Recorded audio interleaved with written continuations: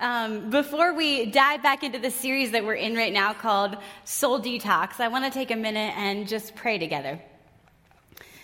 Jesus, I thank you that you know the names of every person in this room, that you created us, that you have a plan for our lives. And I ask this morning that your Holy Spirit would just soften our hearts and that we would hear what it is you want to say to us. That it would be your words, God, that change who we are. In your precious name, amen. So last week we started this new series called Soul Detox, and Pastor Tom introduced this really incredible idea, and it's that we aren't a body with a soul. We are actually souls with a body. That our mind and our intellect and our emotions, we are eternal. And in the same way that we start a new year looking at ways that we can maybe detox our bodies or update our homes, we want to take some time and really look at our souls, the condition of our souls. How many of you all have ever done any sort of like a juice cleanse or a detox? Anyone? A couple people? Okay. I've never actually done like an official detox, like a plan, but I've done something with a similar result. I've traveled to some places where a fragile American digestive system can experience a kind of detox. And it wasn't a very, very pleasant experience. Sometimes detox is difficult. Now, if I were talking to you in the lobby this morning and I were to ask you, how is your soul? First of all, that would be a creepy question, but you may answer good or fine, because it's kind of how we're conditioned to answer questions like that. But if we had some time to really stop and have a conversation, I have an idea, because I'm a human and you're a human and we live in a sometimes broken world, that many of us, if we got real, would have to say that the condition of our soul isn't just okay. And detox, toxicity, these are kind of intense words. So let me start with something a little more benign to see if you can identify or relate. What if I used words like shame or regret or guilt or fear? See, these are just symptoms of a soul that needs a detox. If I asked you what it was that you hoped would never show up on a screen like this, or the thing that you've been trying for years to fix, most of us would have an answer for what that is. And as a warm-blooded American, I know exactly what you do with emotions like shame and regret and fear. What you're going to want to do is you're going to want to shove them as far down inside of yourself as you can. And never talk about them or think about them, and everything will get better, right? You know, we're this culture of John Wayne and Lil Wayne people. Bet you never thought you'd hear that, the same sentence on the Sunday. You know, we're people that we do things the way we want to. And we do it by ourselves, and we don't care what anybody else thinks. We pull ourselves up by our bootstraps, and we put on a happy face, and we make lemonade out of lemons, and we get things done. And you know, I ascribe to all of that. I appreciate poise and composure and holding it together. But if we look around, we'd have to admit that it doesn't seem to be working. That you really can't just hold it all together and everything be perfect. Because all around us, we can see that we're also a culture that struggles with addiction and obesity, and we're trying to buy happiness with credit cards, and somehow shoving it down isn't fixing it. And if things are given the ability to grow, if what's toxic is given a climate where it can thrive, what happens is that it begins to eat at anything healthy around it. So this morning, if you would say that maybe you're exhausted, or the condition of your soul needs some work, maybe you're ready to do something extreme, something different.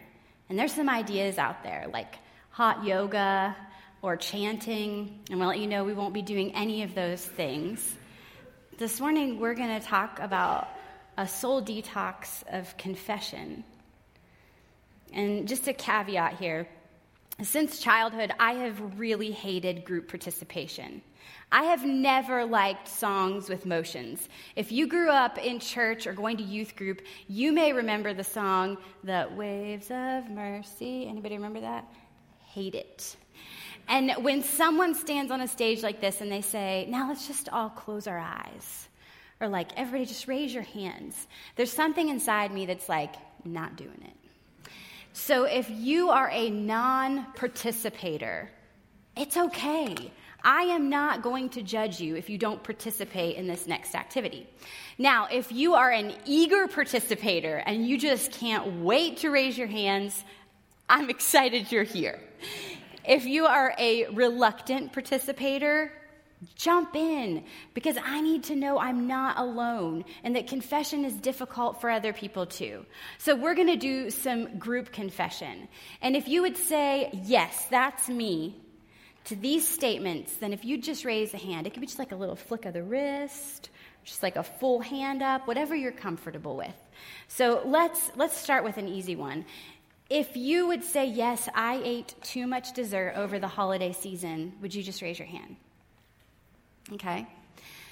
If you have already broken your New Year's resolution, maybe a couple.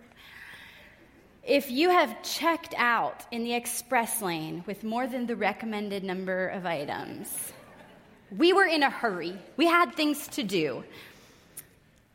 If you have ever not left a tip because of bad service, got some brave people. If you have skipped class because you didn't have an assignment done. Yeah, a lot of students in the crowd. If you have ever ducked into a different aisle in the store to avoid someone you knew. If you have never done that, you are such a good person. If you have ever avoided someone because you were supposed to email or call them back but didn't. That's me like 5 times this morning already. If you did not finish writing your thank you cards for your wedding. I'm so glad I'm not alone. If you are not a Clemson fan. I'm just kidding. Put the hands down. It is not that safe in here. This is not a safe place for that. While confession is still a very challenging idea, to say the least, I've discovered over the past couple of weeks that confession is actually this incredibly powerful weapon that has the ability to completely transform the way that we're living our lives. Confession can do something to what's toxic inside of us that can free us. And here's what we're going to study together today is that most of us already know that confessing our sin to God can result in forgiveness for what we've done. But here's the second part that I want to look at. That's this, that confession to others can result in healing. Confession to God is about forgiveness, but confession to other believers can bring healing. Confession can be a soul detox. And this isn't maybe what I had imagined, like a sit in a circle, kumbaya kind of thing. When you look at Scripture, it's far like grittier and more tangible. It's more like taking the dead skin off of a burn or a wound. It's more like neutralizing a toxin when someone's had an overdose. And forgive me for what I'm about to do, but have any of you ever seen the show Dr. Pimple Popper? Okay. Well, if you haven't, it's a reality medical show, which is a terrifying phrase in itself, about a dermatologist named Dr. Sandra Lee. And every episode is just these patients coming to her with these horrible, like, cysts and boils and infections. And literally what you do is you watch her, like, cut or squeeze out, like, nastiness. And these people find relief. Now, if you've never seen the show, just take a look at the screen here. I'm just kidding. You are the third service. In all 3 services, people have had like this, like, no. Yeah, I'm not going to actually go that far. But that's, to me, kind of what a confession is. It's a walking away with the ability to then begin healing. Now, before we can detox, we have to understand how this toxicity got into us and became part of who we are.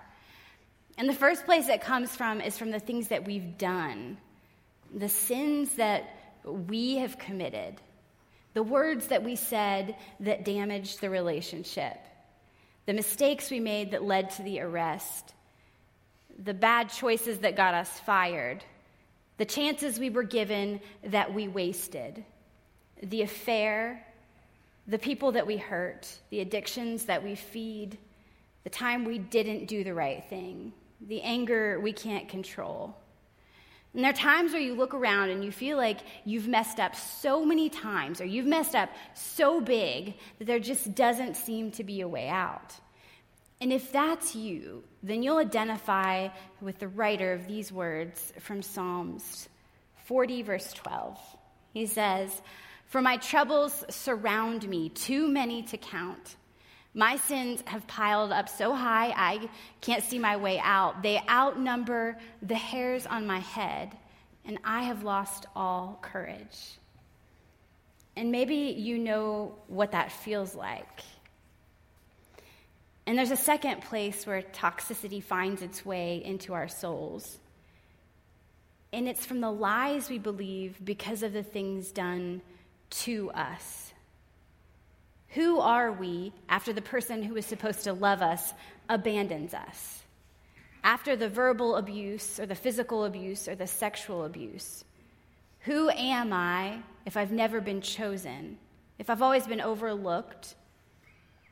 Who am I after I've been misjudged or discriminated against? We begin to pick up these lies that it all happened because we weren't enough. We weren't strong enough, or good enough, or pure enough, or old enough, or young enough, or wealthy enough. We begin to believe we're too damaged and too broken to ever let people see who we really are in the light. Sticks and stones do actually hurt us. In 2011, there was a study done by the National Institute of Mental Health and the National Institute on Drug Abuse. And it found that as far as our brains are concerned, physical pain and experiences of intense social rejection are exactly the same to us.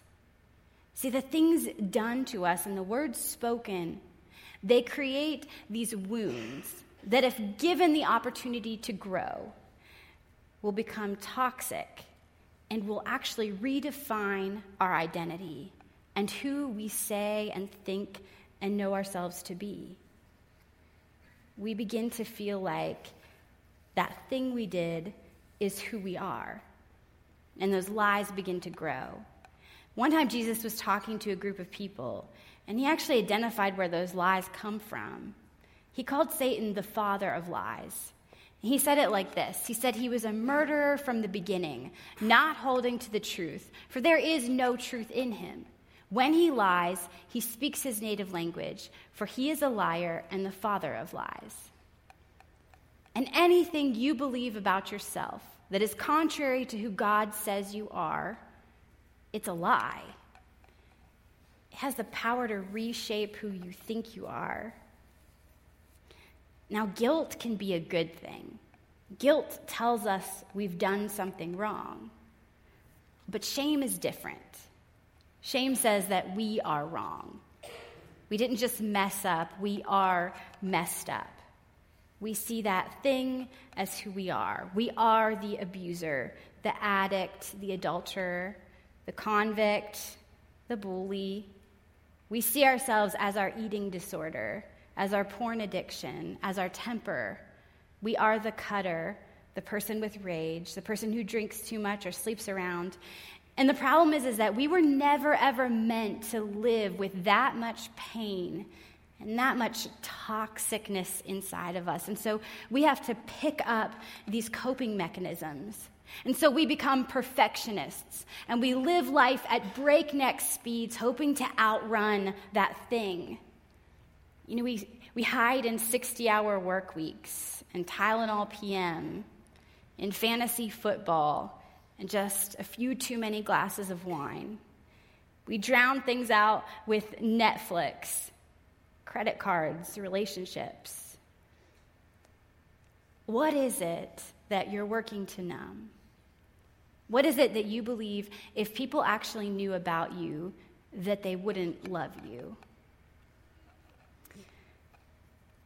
Shame loves silence and darkness. Don't look at it or talk about it. But if you bring it out into the light, and if you wrap words around it, shame can be transformed into something that is healed. Shame can be part of a redemption story. Towards the end of the Bible, there's this short book, just 5 chapters, and it's actually named after its author. It's the book of James. And there's something that's always fascinated me about the book of James, and it's this. James was actually the half-brother of Jesus. Now, most of us are hoping that none of our siblings ever write a book about us after we're gone.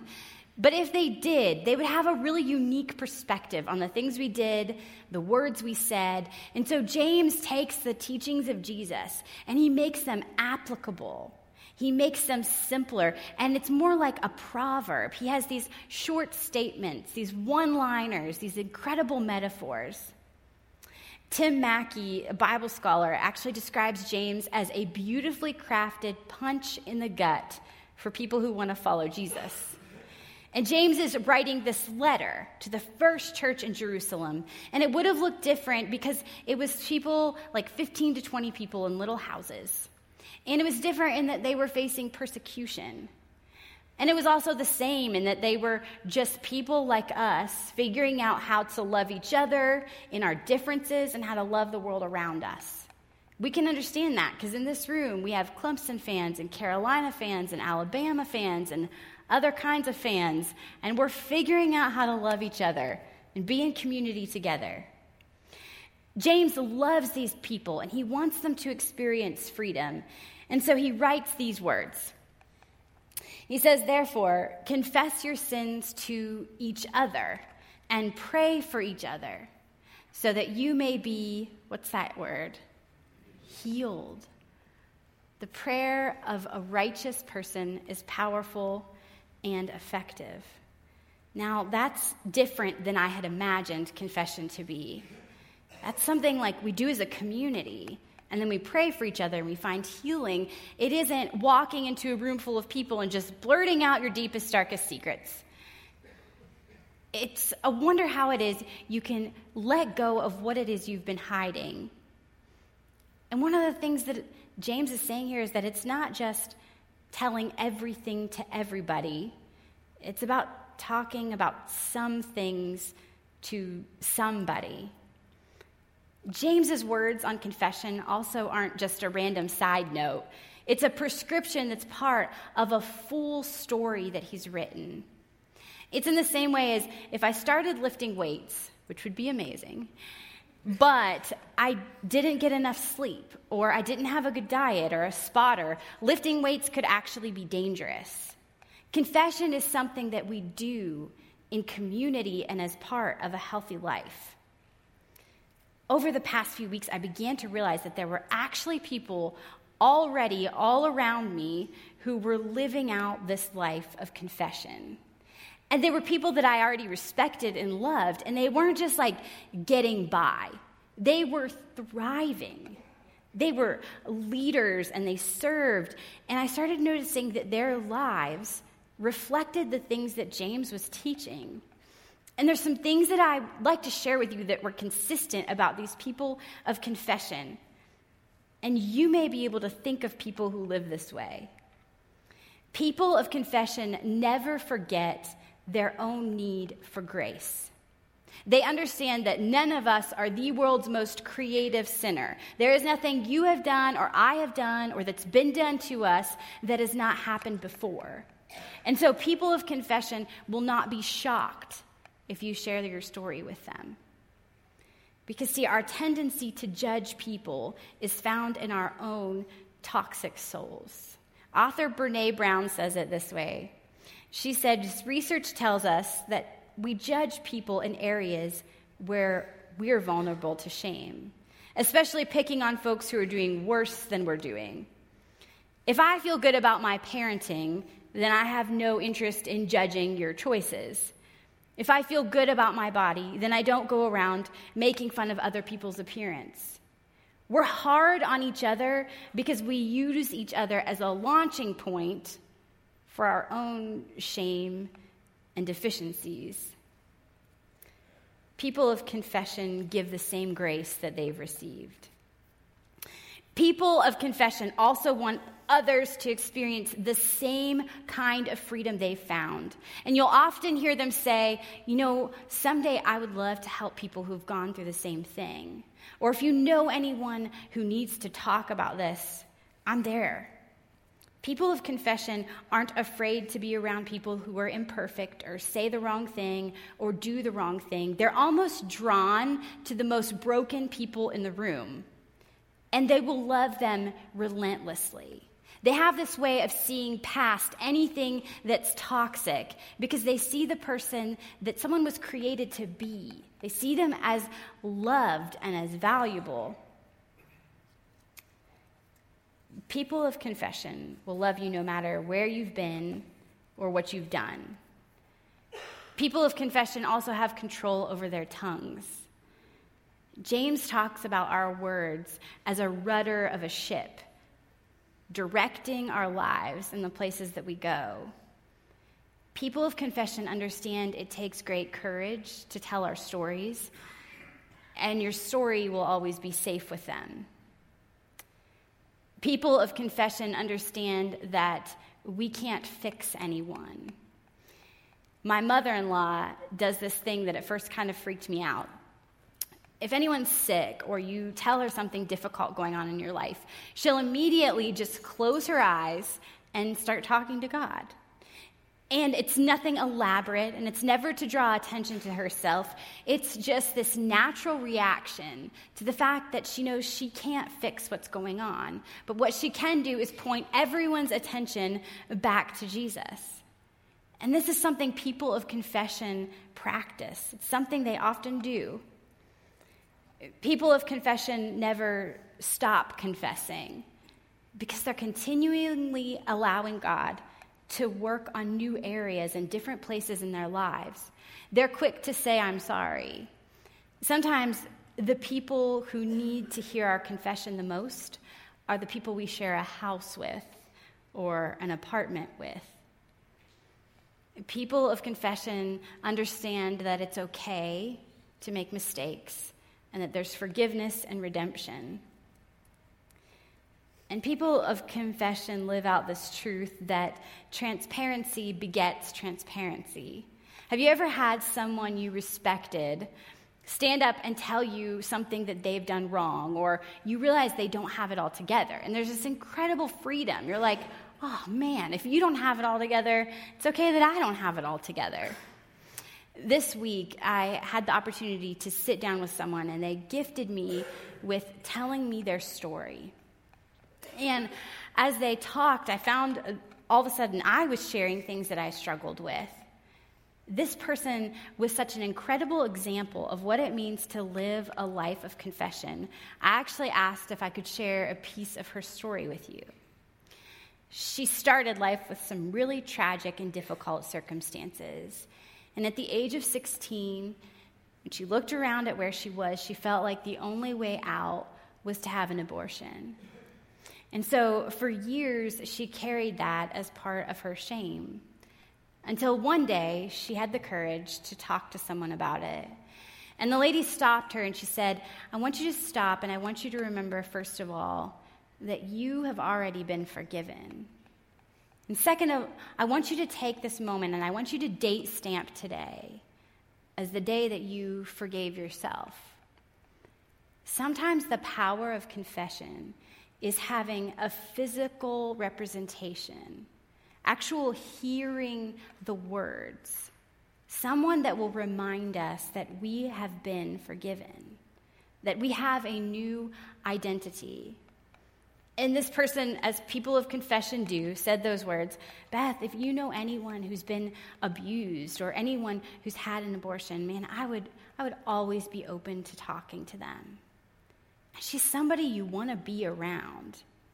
You love being around people who live this kind of life, this way of grace, this way of honesty and transparency. James says Jesus frees us from sin so that we can fully love God and love the people around us. Being a community of confession starts with being people of confession.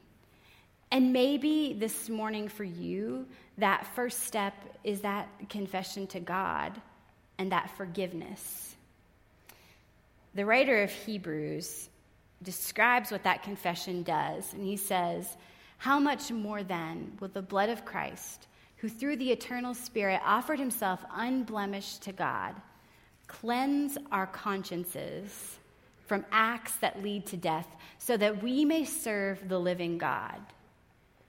For some of us, a cleansed conscience would be the most incredible way to start this new year. For some of us, our confession journey may be just speaking the words out loud for the first time to an empty room or an empty car. Maybe it's telling your pet the thing you've never told anyone before. If you're a writer, maybe it's actually writing it down. For some of us, it's carving out some time for you and your spouse or a family member to be able to have a long conversation. Maybe it's asking a friend or a roommate to meet you for coffee or for lunch. Some of us, our next step in confession is actually answering the phone or returning the text.